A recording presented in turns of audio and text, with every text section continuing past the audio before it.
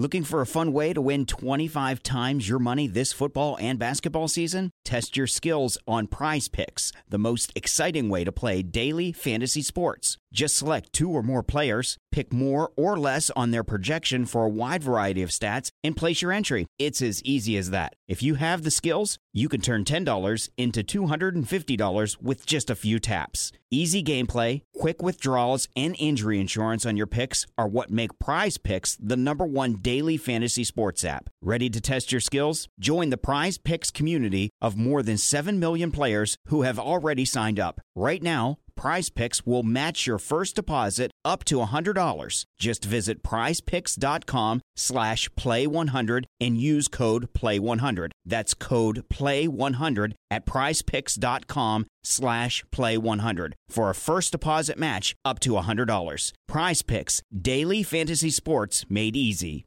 This podcast is part of the Sports Social Podcast Network.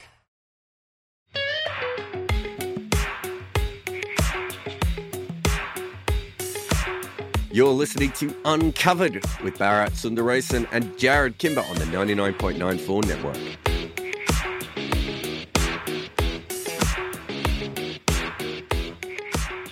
Welcome to another episode of Uncovered Podcast. I'm Jared Kimber. Bharat Sundaresan is, where is he?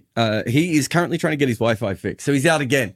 I don't know where you have him on the excuses bingo cards, but feel free to contact him on all of his social media presences and just be like, when are you coming back on the podcast? But I will probably be in Australia the next time we record this, so it might be a little bit easier for us to hook up then if we're in the same time zone as each other anyway. But there's a ton of stuff to cover in this particular show anyway. So not saying we don't need Bharat, but we don't have Bharat, so we're just going to have to handle it from that perspective. If you do have any comments and you're listening in, or I should say any questions, feel free to ask them in the comment section below. I'll be able to get to them at the end. But there is actually quite a bit I wanted to cover. I'd forgotten how much had gone on. And so, there's a couple of topics in this that I actually want to do as probably bigger videos altogether. But I'll talk about them now as well.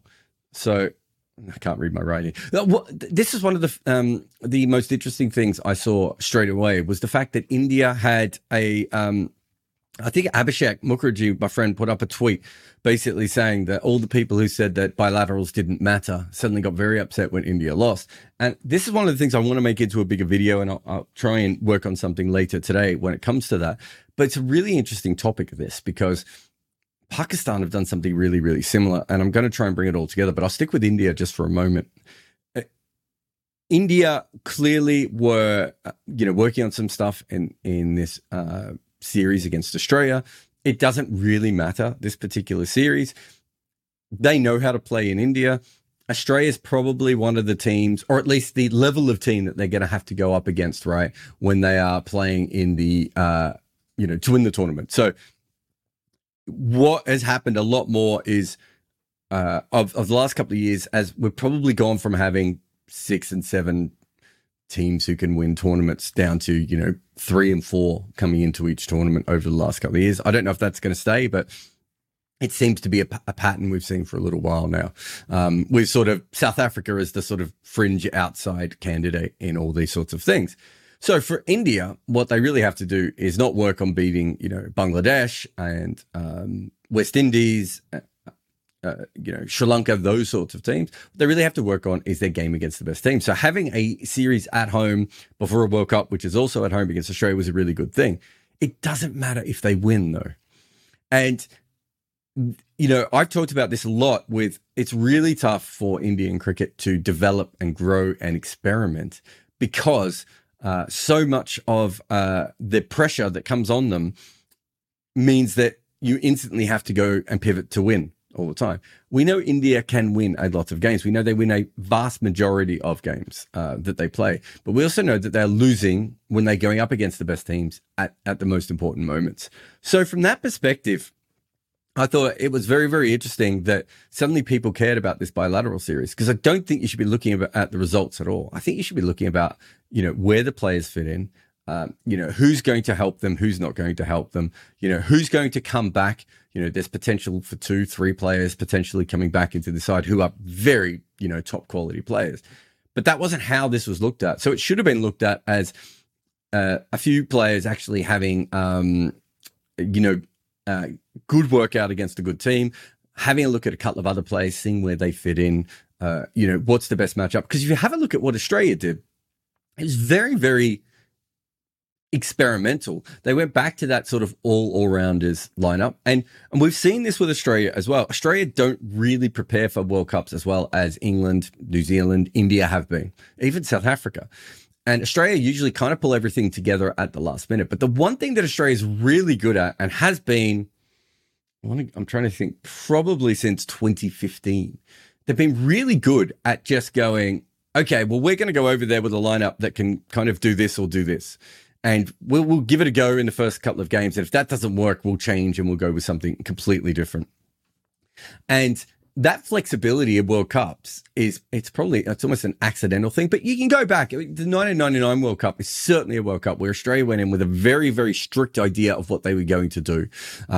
That didn't work for them, and they completely changed everything and found a better lineup in the middle of that tournament. 2003, it was probably thrust upon them, was it Andrew Simons was injured in the middle of the tournament? No, it was Damien Martin was injured. I'm trying to remember when the injuries came. But again, they had to use Ian Harvey throughout the majority, that middle part of the tournament, which completely changed their 11 and the way that they thought about things. And I think, that changed the way that they did. They've been very good at that kind of switching on a dime, going from a batting team to a bowling team to an all-round team to whatever they need to be at any one stage. That's what Australia's done. That's what India hasn't been as good at, right? It was really interesting in that last World Cup. They came in with one mindset. When they got to the tournament, they changed beforehand. There was no thought of ever going back to that original mindset that they had decided was better. So instead of playing the conditions, playing the opposition, playing the trends in the tournament, they literally went, okay, we have decided that this is going to win us the tournament. And we've seen, if you go back, as I've I've done a 7-part video series on this, or 6-part video series on India and World Cups over the last, since 2013, I suppose. And you'll see this trend comes about of coming in, with one mindset.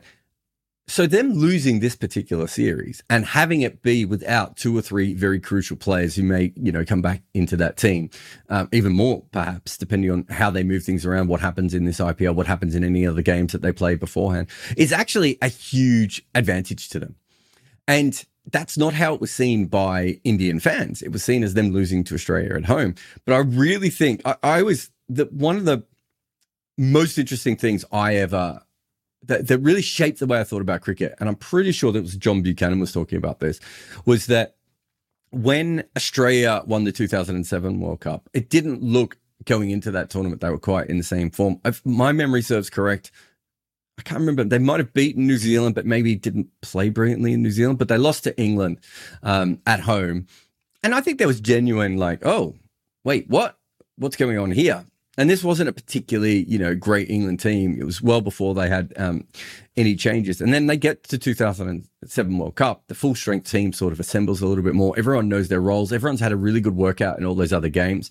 And suddenly Australia, it looks like the best team in the World Cup. Again, that is a much better way of doing these things. The trick, as I've said again and again, is the fact that when this has happened, there's then a lot of pressure on India to win every single individual game. And when you're doing that, it means you can't taper up and taper down. It means you can't get people, maybe reps in different positions, if you need them to. It's harder to develop your talent. It's harder to just try and experiment things. And it's a really, really interesting thing. And one of the reasons I'm mentioning all of this is because Pakistan just did a really, really bizarre thing. So Pakistan, Mookie's just asked the question. Remember, if you do want to ask any questions in the comments, you can. So Mookie's asked a really, really interesting question here. So Pakistan has just lost to Afghanistan in a T20. They rolled for under 100, I think. Did they have 5 or 6 players with very, very limited experience? It was clear that Pakistan went into that for whatever reason against Afghanistan. And they thought to themselves, well, okay, I'm not really sure how to frame this, because my assumption, and I'm hoping I'm right, is that they're thinking about it.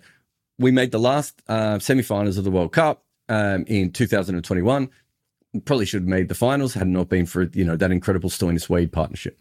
We made the finals the next time. We know that our core more or less does what it needs to do and is good enough to consistently win in T20 internationals. And we know that there's a tournament at the end, or whenever it is next year, right? So they know all that coming in, but they're still willing against a team like Afghanistan to do, and we've seen India do this at times as well, completely throw in younger players and really see who pops and who doesn't pop. And in that particular case, they had an absolute shocker and they end up losing that game. That really angered Pakistan fans. But that's exactly what you want the team to be doing.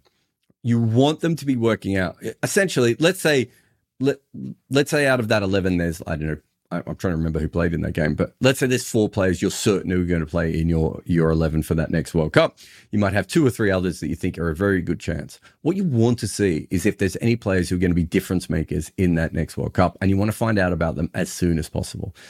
And perhaps the best way to bring a bunch of younger players in at the same time is going to be against a team like Ireland or Afghanistan, right?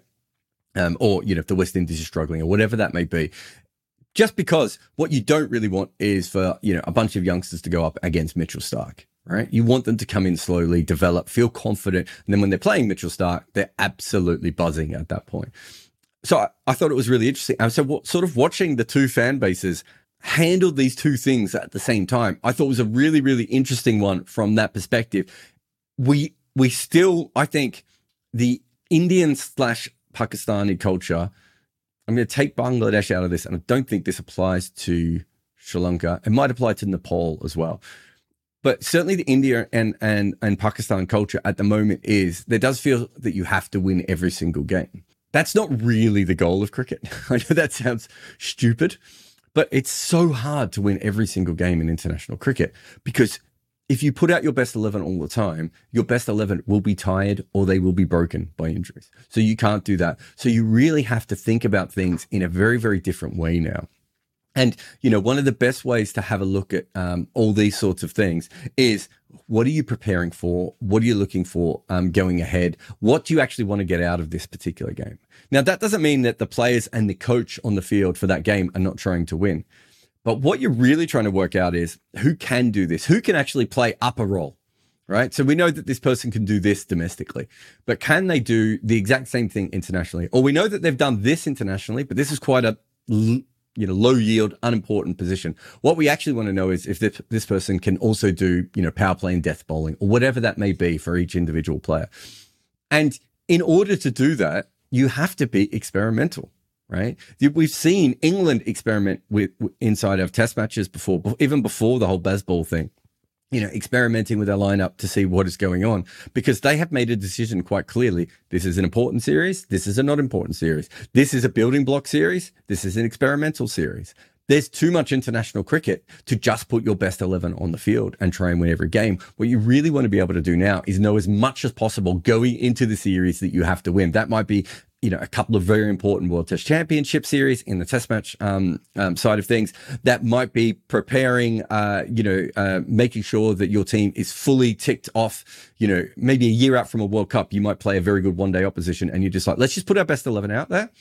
Let's see what the strengths and weaknesses are of them. And if we feel comfortable, then we know for the next year, we can just work on making sure everyone's ticking over when we get to that tournament. It's a really different way of thinking about cricket that is coming up. And the interesting thing is that it doesn't gel very well with Indian and Pakistani fans, particularly. It doesn't gel with any hardcore fan base, right? So it could be the Philadelphia 76ers that we're talking about, or sort of any fan base at all that's really, really full on. It's very hard to get them to buy into this sort of concept. But it is really more and more the way that sports works. And to go back to that Australia in 2007 World Cup thing we were talking about, John Buchanan was the first time I've really ever heard anyone in cricket talk about this specifically and be as clear as John Buchanan was. But he was talking about it more like the Olympics. We want our athletes to be the absolute best at the time they need to be the absolute best, right? And that's a very different way than we have thought about cricket. And we're not at fault here, by the way, as fans, because one of the great things about international cricket was that every game was fairly important, right? It's not like, a midweek football game or, a back-to-back game in baseball, or all these other sorts of things where, this is the one you care about and this is the one you don't care about. Generally in cricket, even if you're playing Zimbabwe, you don't want your team to have an off game and lose to Zimbabwe. You don't want to be the fans that lost to Zimbabwe, right? But cricket is just so different and so dynamic now. And because you're having to deal with franchise leagues, you're having to deal with, the rise of freelance players, you're having to deal with the fact that players now have a lot more power than they've probably ever had in this game. You have to deal with these things very, very differently. And so from my perspective, I found this really, really interesting. So that was kind of what I thought about the India side of things and the Pakistan side of things as well. I just want to talk about Australia. From their perspective, again, it goes back to what I was saying earlier. They did throw a lot of shit at the wall, right? And some of it is stuck. They know what their basic problem has been for a long time. They are hoping in the next 5 to 10 years that Cameron Green overcomes all that problem and he can bowl. What's your best case scenario for Cameron Green? If you can get him to bowl 70% of his allocated overs in each game of a one-day and a T20 game, that would give, because Australia is always pretty good at finding one or two other players with that secondary skill. So, Glenn Maxwell, Marcus Stoinis, I see someone mentioned Matt Short before. Matt Short type players. I'm missing someone obvious there too. Mitch Marsh, right? So if they can get someone like Cameron Green who can be the banker, they can do that. They my watching them in this particular series going up in the in the World Cup, going ahead to the World Cup, they were thinking to themselves, when he's not quite there yet, right? He's just not that kind of bowler right at the moment. So what we're going to do is try some funkier lineups, and it's a really interesting theory, and I really enjoyed it. So I suppose what I'm saying is India, Pakistan, and Australia in different ways are all trying things, and that's what this next 6 to 12 months should be. I don't think even England. I'm not sure that England is complete. I'm watching them play against Bangladesh with some of their second tier players, having a look at that sort of next generation coming through. England's probably the only team that's fairly close to knowing what they want, but still don't think England has great death bowling. So we still might see some flexibility, experimentation around that. Moeen Ali looks kind of disinterested in bowling in one-day cricket, if you listen to some of his comments at the moment, and maybe that was just that. They've still got the Ben Stokes issue. So there is no real team that is kind of set at this stage. So you shouldn't be looking for wins. What you should be looking for is this team trying everything they can to be ready when the World Cup comes around? It's such a weird build up that we have to these tournaments now. That's really, I think, what you can ask out of your team, trying as much as possible. It's so different than, the 2007, like I was talking about before, or anything else. Anyway, let's have a short break. And after the break, what have we got? We got heaps, actually. We got absolutely heaps. NFL Sunday Ticket is now on YouTube and YouTube TV, which means that you can stay close to your team even if you don't live in their town. Like, maybe you're a Raven who married a Seahawk who got a job in the land of the Falcons. With NFL Sunday Ticket, you can watch your team's out-of-market Sunday afternoon games no matter where you live, because you shouldn't have to change teams even if you change towns. NFL Sunday Ticket, now on YouTube and YouTube TV. Go to youtube.com/presale to get $50 off. Terms and embargoes apply. Offer ends 9/19. No refund. Subscription auto renews. All right. Welcome back to Uncovered. Jared Kimber here. Bharat Sundarasan is omitted again. There were some really good comments about this. So I've just ticked a couple here just to bring them up. So Garvett said, India's top order has to work against spin. Their game against spin has gone down considerably. I don't think there's as much of a gap between India and everyone else in the world against spin as there has been in the past. But I get this comment a lot. When you actually look at the numbers, I think the Indian players are still fairly good against spin. I haven't seen anything that suggests that they're not. We still see people like Adil Rashid struggle when he goes to India. So I understand and take the test match out of it because those pitches are obviously a little bit different. But from a limited overs point of view, I still think that when you see spinners who are very good in general, quite often when they go up against India, we don't see them pop just as much. So I'm not particularly worried about that. But, it's going to be a World Cup that is, determined by spin bowling and spin more than the last World Cup was. and that's a fairly obvious thing. So you would want to have a bigger advantage against it than maybe India does have at the moment. Doesn't help also that Sky made 3 golden. I mean, what are the odds of someone actually making 3 golden ducks in a row? It's got to be. I haven't done the maths, but that's only because if I did the maths, it would absolutely blow my mind. Do you remember when I did a KL Raul video about, his run of low scores, and then you realize how improbable it is for him to have a run of, and his other run of very high scores, which we found. Those things are incredibly impossible. I can't think of anyone. There was the Greg Chappell one where Greg Chappell made, was it duck 1, duck 20, 12, duck or something stupid. That was over multi-formats.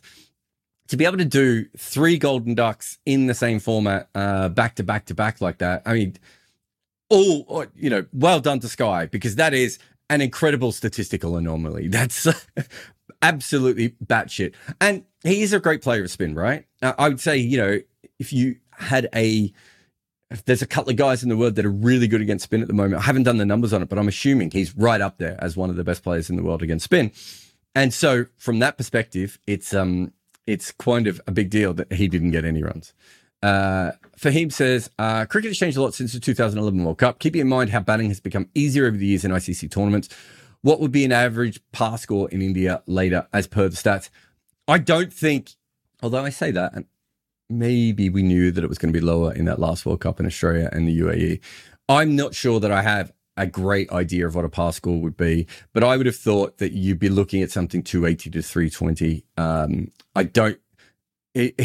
A lot of this depends on what the ICC is trying to get out of these tournaments. And generally what happens is they try and make kind of flat and benign wickets in ICC events. And for some reason, they haven't really managed that very well over the last little while. So I don't think we're going to, I personally am not expecting a massively high scoring tournament. However, and that's also based on just what we saw with India, Australia as well. However, my guess is that's what the ICC want. So I'm probably leaning much more towards, 260 to 280, whereas I would have thought the ICC would have been more happy with 300 to 320, but it just doesn't seem that doesn't seem to be the case at the moment. Garbutt says, I won't say India or Pakistan culture. It's what the fans demand, and BCCI and PCB don't have to be pressured by that. No, they don't. And that's very, very fair. I do think it is India and Pakistan cricket culture. And I'll tell you why, because I cover cricket all around the world. And there are certain cricket cultures that, like the England media has an outsized role in what happens in English cricket up until fairly recently, really, despite the fact that English fans aren't particularly. So there are different times when the media or the fans. So I would say in Australia, is another one where the media is maybe more heavily involved. I would say in India and Pakistan, it's more fan-led. And then in other places, the cricket and the fans and the media just all go in 3 different directions and no one touches it. So it's a really, as someone who covers all these different places, you certainly see how different strands touch each other in different. That sounded weird, didn't it? Probably more perverted than I meant it to be. But you're right. This is, and what you're talking about, the fans demanding and the BCCI and the PCB not being pressurized by it. That's what the video series that I made on India was about, and that's probably what the next video will be as well. It's not that you have to ignore the fans. And I think I mentioned Philadelphia 76ers before. Those are the most rabid fans that, probably in the NBA. But that they also accepted the process, which was essentially their team deciding to be terrible for 6 or 7 years to get as many number 1 draft picks or high draft picks as possible and then build the team back up. You can actually sell things better. And I would say that, PCB and BCCI are not very good at that either. And, and certainly not the only cricket board in the world that's not very good with that sort of stuff. But you really do have to get people on board a little bit more. And that doesn't seem to happen. Velpashar says you have to lose a few battles in order to win the war. That's kind of what I'm saying. That you probably summed that up. We're 24 minutes into this podcast. I probably could have just said that. Jimish says, should the 34-16 ball format come back into ODIs? No, because it was a terrible format. And I've said this again and again. It doesn't help anyone to have a soft ball towards the back end of an ODI. That's when you want people hitting 4s and 6s. The 2 advantages it gives is that we end up with a lot more part-time spinners cheating a bunch of their overs with low arm actions. I'm not that interested with that. I'd rather see top quality spinners trying to bowl in those middle overs rather than Darren Lehman. Poor Darren Lehman. He's probably sick and tired of me slagging him off. I'm sure there's another example of that kind of bowling that I should bring up. But and again, we want the ball hard at the end. The reverse swing is the only thing of that format that I particularly miss. But you still can actually get the ball to reverse swing in white ball cricket in a one-day. But it's not particularly easy, from what I've been told from the teams involved. But at 34 overs, that ball is a dog toy. The white ball barely lasts 25 overs. And then throwing out another old ball for the end that's already a little bit soft. We're just better than that as a sport. We don't need to be that. I mean, I would argue that the 25 and 25 system and the 34 and 16 system are both terrible in different ways, and that we should be trying to do something that improves the ball and make sure that it lasts 50 overs. But, it doesn't look like that's about to happen. I also wonder now, even if you improve the white ball, people hit it so much harder and bowlers are so much quicker than they've ever been before, whether that matters. Like whether you can actually catch up with the fact that, the balls have gone on. But with the extra hitting and the faster bowling, I think that's an even more of a reason that going back to 34 and 16 would be absolutely dire, because I think those balls, if they were bad when was the last time we used that system? If they were bad back then, 10 years ago, what on earth would those balls be like now? I just think it's an absolute non-starter for me. I just want to continue to talk about the Bangladesh party, I suppose. The Bangla party. Incredible form that they're in. We know that Ireland is, I think I was asked probably on this show a couple of weeks ago, how Ireland might go in Bangladesh. I think they've gone pretty much exactly as we've seen. But what we are seeing is that dynamism from Bangladesh, it's not just winning, because we've seen them win with the sort of grit and grind style over and over again. And there's still a bit of grit and grind in the way that they play. But they're now definitely getting a lot more dynamic. Really interesting next, what month are we in? March? 5 to 6 months to see how they go. And also, it's more about the next 2 to 3 years, I suppose, and how things develop from then, develop for them from here. Because right at the moment, it would be hard to say that Bangladesh isn't one of the more interesting stories in cricket. Like, they are playing in a way that gets your attention. They are using players that are not particularly well known. Their senior players are standing up in the positions that they have. We're talking about players like Lytton Das and Najwal Shanto, who. That's a drinking game if you're at home, if I mention Shanto. We're talking about players who didn't particularly who had terrible records for a long time and have just flowered. It's hard not to be a little bit excited by that team. I'll come back after the break and we'll talk WPL and a little bit on Johnson Charles, because I just don't think there's ever enough time to talk about the great man Johnson Charles. Welcome back, Uncovered. Jared Kimper here. Let us continue. Fahim just said something about Bangladesh, which I thought was really interesting. Remember, you can put comments in if you're following along on YouTube, and you do a super chat like Rake has. Rake Jake, in fact. I'll get to Rake Jake in a moment. But this one just follows on from the Bangladesh chat. I thought it was quite interesting. He said, I think there is a revolution going on in Bangladesh in terms of change of mindset in all departments, and that they aren't the diva in cricket. Gives them the opportunity to try this out without scrutiny. Yeah, I mean, Mohammed Issam said something to me recently. We were chatting about, trying to think of the exact topic, but it was something along the lines of, I think it was crowd numbers in Bangladesh. And we're talking about a particular game that I was commentating on. And Issam was sort of saying, he was going through all the reasons why there wasn't crowd at this game. It was midweek. It was in the daytime.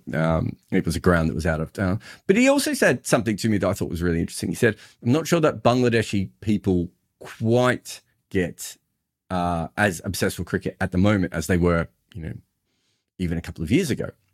And for those who don't know, in some ways, Bangladesh has been the most obsessed cricket culture over the last little while. I think in terms of how much content they create, talk about how much of a part it has in society, it really became a huge, huge thing in Bangladesh, especially as they got mildly good. But this fan base has changed, to go back to the Indian and Pakistan one. Indian and Pakistan fan bases have changed while I've covered them, right? Australia has changed at times as well and will change again. You see fan bases change. And so what Issam was saying is that there isn't the absolute all-in pressure, perhaps, on Bangladesh that there had been before, partly because the fans have taken a bit of a step back and are just watching it and enjoying it rather than, living and dying by it. And so this particular question is very, very interesting. The other thing is that I think my big worry was when they did well in New Zealand, that they would go back to their original thing of, so for those who don't know the history of Bangladesh cricket, they came in with a very sort of experienced, but, plodding kind of team. And then they didn't get the results they wanted. And they literally stripped away everyone who was senior from that team and went all in with kids. And look, if you go to comment sections of any sport in the world, that's literally what everyone says to do, right? The problem with that is it's very hard to learn how to be a senior professional if there's no senior professionals around.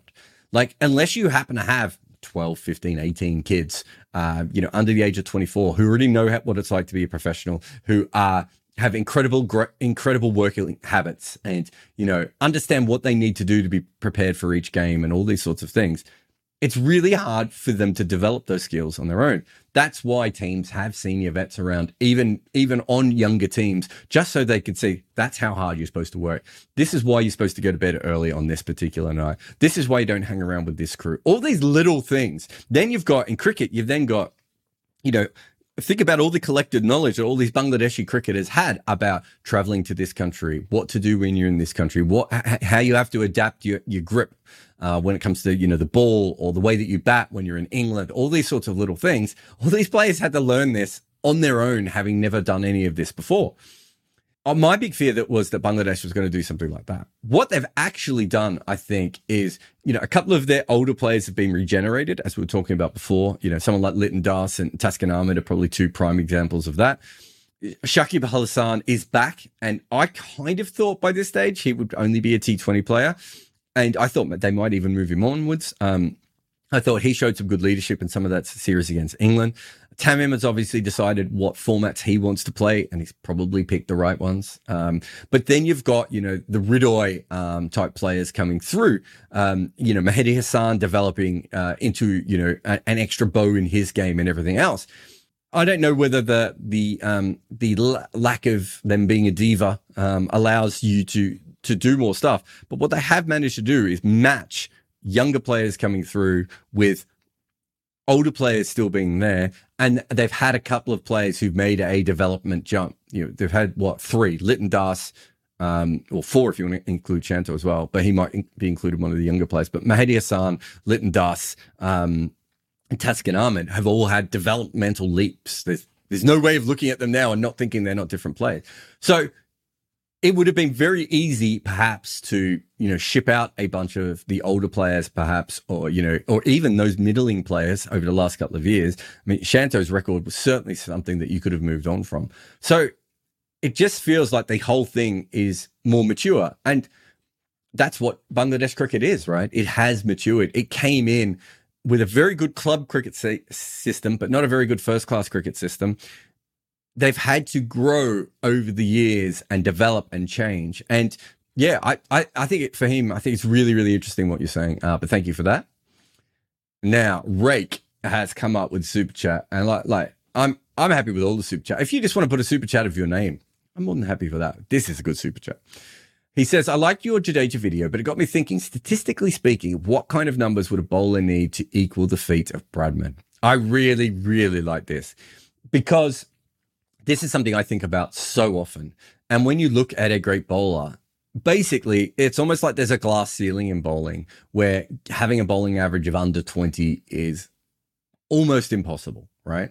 So we talked about this recently, Ray Jake, when we were talking about Sid Barnes, when we were comparing him to Bradman, I think. So Sid Barnes does have the bowling average under 20, but when you do break it down, he has a bowling average over 20 against Australia, who were a very good team at that time, and then a bowling average of under 10 against South Africa, who were obviously, struggling, although they were starting to get better, but they were certainly, a lot weaker than Australia and England were at that point. And we didn't get to see Sid Barnes probably bowl as much as we would have liked over a long period of time. I mean, he was certainly talked about as the greatest bowler of his era, so I think we have absolutely no doubt there. But his bowling average is 16, and I think until people started taking 200, 300 wickets. In fact, I'm trying to remember if Wisden did something maybe in the 1960s or 1970s, and they still had him ranked as the number one bowler of all time. And then I think on the back of that, we got Hadley, Lilly, obviously, or a bunch of West Indians. Trying to think, and then then you have Warne, Murali come about after that. Was Akram, obviously, the first great left armer. So we keep dropping in great players after that. But there was a period for a long time that Sid Barnes had that. I would think if you could average around 15, you'd be talking about that as Bradman numbers. But I also feel like there must be a reason that hasn't happened. Maybe I'm wrong, of course. But I think it's a fantastically interesting question from that perspective. And I really like the thinking on it. But yeah, if you're looking at it statistically, the greatest players of all time with the bat, we would say, and I'm just talking as a broad brushstrokes here, but if you average 50 in Test cricket, you're probably thought of as a great, at least in your country and possibly around the world. If you average 55, you probably almost automatically, an all-world great. And if you're averaging above that, then we're looking at one of the better players of all time. So Bradman averages 40% better than anyone else. So if you go 40% for a bowler, and you're saying a great bowler in their country averages 25, right? A sort of more worldly great averages, 22 to 23, and then a great, greatest of all times are those guys around the average of 20. So I'm trying to think, is that Malcolm Marshall off the top of my head, Curtly Ambrose, Glenn McGrath, Joel Garner? I think those are the guys. I'd have to go back and have a look at the full list, but those sort of guys in that upper echelon. And then of course with spin, it's slightly different. I can't even factor spin into this because spinners generally have a slightly higher average, so it is a different way that you need to look at them. Plus, they go on to take a lot bigger wicket takers. Lance Gibbs, then Murali and Warne, Kumble as well. So there's a whole different realm of that. But if you look at it from that perspective, then I think you're probably looking at an average certainly below 20, and you'd have to say that it would have to be significantly less than 20 to be someone who statistically has the same kind of record as Bradman. And Barnes is the only person who did that. And he certainly played in an early era, but he didn't play in the era that, say, George Lohmann did. So George Lohmann obviously has the lowest test bowling average of all time.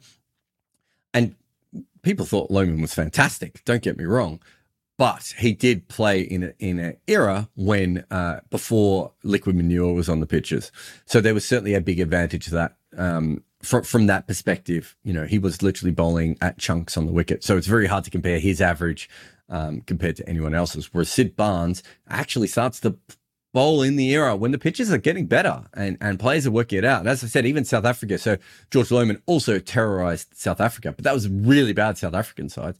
Sid Barnes was taking wickets against a South African team that had beaten, England at that point. So not a full strength England, but still, they weren't as bad as the Lohmann things. But yeah, it's really, really tricky from that perspective, Rick. It's a great question and something I really enjoy trying to work out, but I'm not sure I have a great answer to that. All right, I will take one last break and then we'll come back. I'll pick up anything in the comments that we need to finish up. I've never even got to WPL, did I? I really want to talk about that and Johnson Charles. So I'll do that after this break.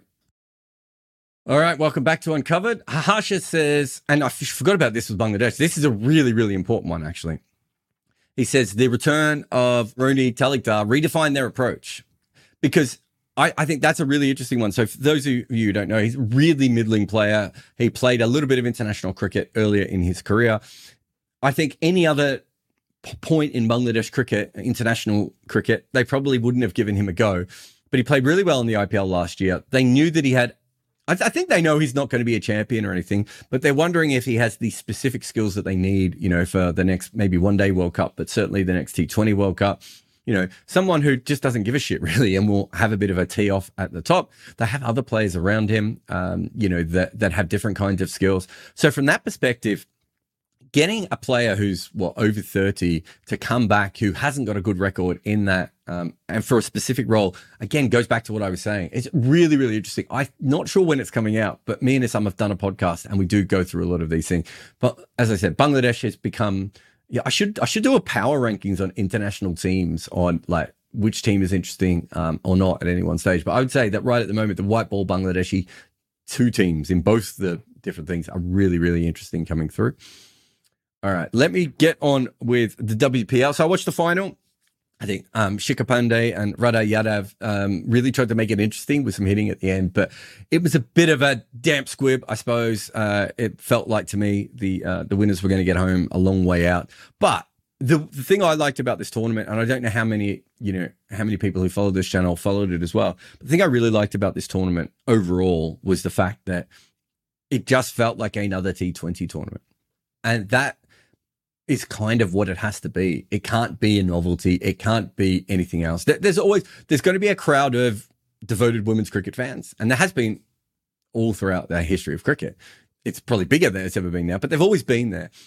They will watch it because it's women's cricket. What you really want, though, is for this tournament to be at a point where you're watching it because cricket's on the TV and it's good quality cricket. And I watched some of it. I just watched it like it was a normal, T20s, kept some notes. I didn't get a chance to do any videos on it just because I had to prepare for I'm going away while the start of the IPL's on, which is not ideal. So I've got a bunch of stuff to do beforehand, and, some other projects as well. But I watched lots of it and really enjoyed it. And I can't wait I've got some of the games I think recorded as well. So I can't wait to go back and have another look at that again. But yeah, I just thought from that point of view, once something becomes just another T20, I know that sounds like a negative, but it's not, because it means it's part of the furniture and it then has to develop. It's not, you don't really want it to be the novelty item. You want it to be just another thing that people can find that can be marketed and can find new fans. And it was absolutely great. Also, I loved, Shikhar smashing a few at the end. I've done a podcast with her on this channel before. She's a great person. In fact, I have a signed shirt of hers just behind, which I still haven't got framed because I just realized I haven't got it framed. But yeah, so I enjoyed heaps of the tournament. I loved that there was something else available to watch, because we honestly can't have enough cricket. Probably not true, is it? We probably already have too much cricket. But yeah, from that point of view, and Harmanpreet, I was going to include Harmanpreet in this, but I think I'll do a proper little thing on Harmanpreet because it's interesting that she's had the biggest impact in the WPL when actually also on top of that, she's probably more or less the reason that people thought it would work in the first place. And I'll explain that more in the video. But yeah, I love that. And I just want to shout out to Johnson Charles. I've been fascinated by Johnson Charles for such a long time. He's a really interesting player in that he kind of has two scoring areas quite often. He's really good square of the wicket, but then he basically gets to a point where he just sort of starts hitting everything over mid-on and mid-wicket. And it's a really, really basic game, which I think means more often than not that he doesn't get the consistent results that he should have. But every couple of years, Johnson Charles just gives us a Johnson Charles game, and it lives up to his name. It's a great name, let's be honest, but he's a fantastic hitter of the ball. And I do wonder if he had played more red ball cricket, one-day cricket, all these sorts of other things, whether he would have developed a little bit more. Because when I watch him bat like this, I'm like, there is something absolutely magnificent about the way he hits the ball. And it seems to go, long periods of time where he can't do that. And then suddenly out of nowhere, Johnson Charles. So I think we have to celebrate every single Johnson Charles moment we get. And I try to personally. But yeah, we have some great stuff. Me and Cheyenne have been working on. We just put the Ravi Jadeja video up about whether Ravi Jadeja is the best, the most valuable test player in Asia ever. It's really, really fascinating. It's something that we came up with that we would never have expected going in. We were just looking at, within the last 5 years, he'd been the best player in the world. And then quite quickly, when we started to get into it, we realized that the actual numbers he put up in Asia were very similar to Imran Khan. And, that's not a name certainly not a name I'll ever use lightly on here. So we had a deep look at that, but we've got some other things as well. One other thing we want to do is, and we're in the middle of this at the moment, is literally going through all the IPL seasons to have a look at, different players when they had MVP caliber seasons. So we're not necessarily looking for the player who was the best player in each year. We might be looking at 3 or 4 different things. We're looking at maybe some of the more interesting ones that might have got missed over the time.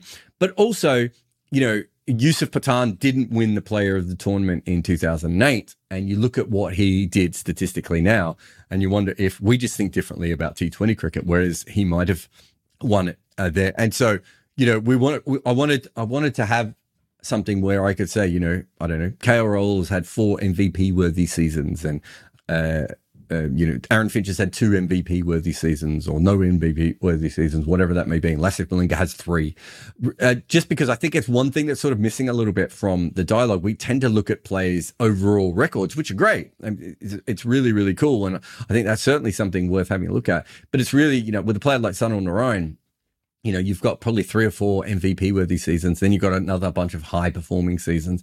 And so when we eventually want to go back and start to look at who are the best players of all time, you don't just want to have a look at the cumulative stats. He averaged 35 in T20 with a strike rate of 155. You really want to have a look at, what impact they had on a season-by-season basis and how those things went. So that's something that we're working on at the moment. As I said, I probably could do something on Harmanpreet and perhaps something from the start of this show, although now I feel like I've said too much on it. But thank you to everyone for coming on again. I will probably have to record Wagon Wheel on Wednesday. So it's usually done on Thursdays, but I'll have to do it on Wednesday this week. So if you want to stick around for Wagon Wheel on Wednesday, or if you want to ask any questions for Wagon Wheel on Wednesday, get them, line yourself up or get on Patreon and you can do them, or just send a super chat through while we're on air. But thanks to everyone for the support. Like, subscribe, press the bell icon, tell your friends, share. We've got another new sponsor lined up at the moment, and that's all because you guys keep watching and sharing and telling everyone about it. And we're going to be covering the IPL at this stage, probably doing 3 to 5 videos a week, some deep dives. As I said, in the MVP thing's huge, so that's going to be stretched out of a few. We'll do our power rankings as well. But we've also got one of the first videos that will be up probably around the start of the IPL is on scoops in T20 cricket, which I think you'll find really, really fascinating. So we'll get all that to you as soon as possible. But thank you very much for listening, for watching, for subscribing, for sharing, for all the things that you do. See you next time. This show has an ad-free version via Patreon, and there are many other extras available there as well. There is a link to the show notes. The show is hosted by me, Jared Kimber. Bharat Sundaresan is my co-host. It is produced by Nick McCorriston. We also have a great production team from 42, with Rati Joshi on socials, Orajoti Senapayi and Maida Akam producing podcasts, and Mukunda Bandreddy is the head of our YouTube account.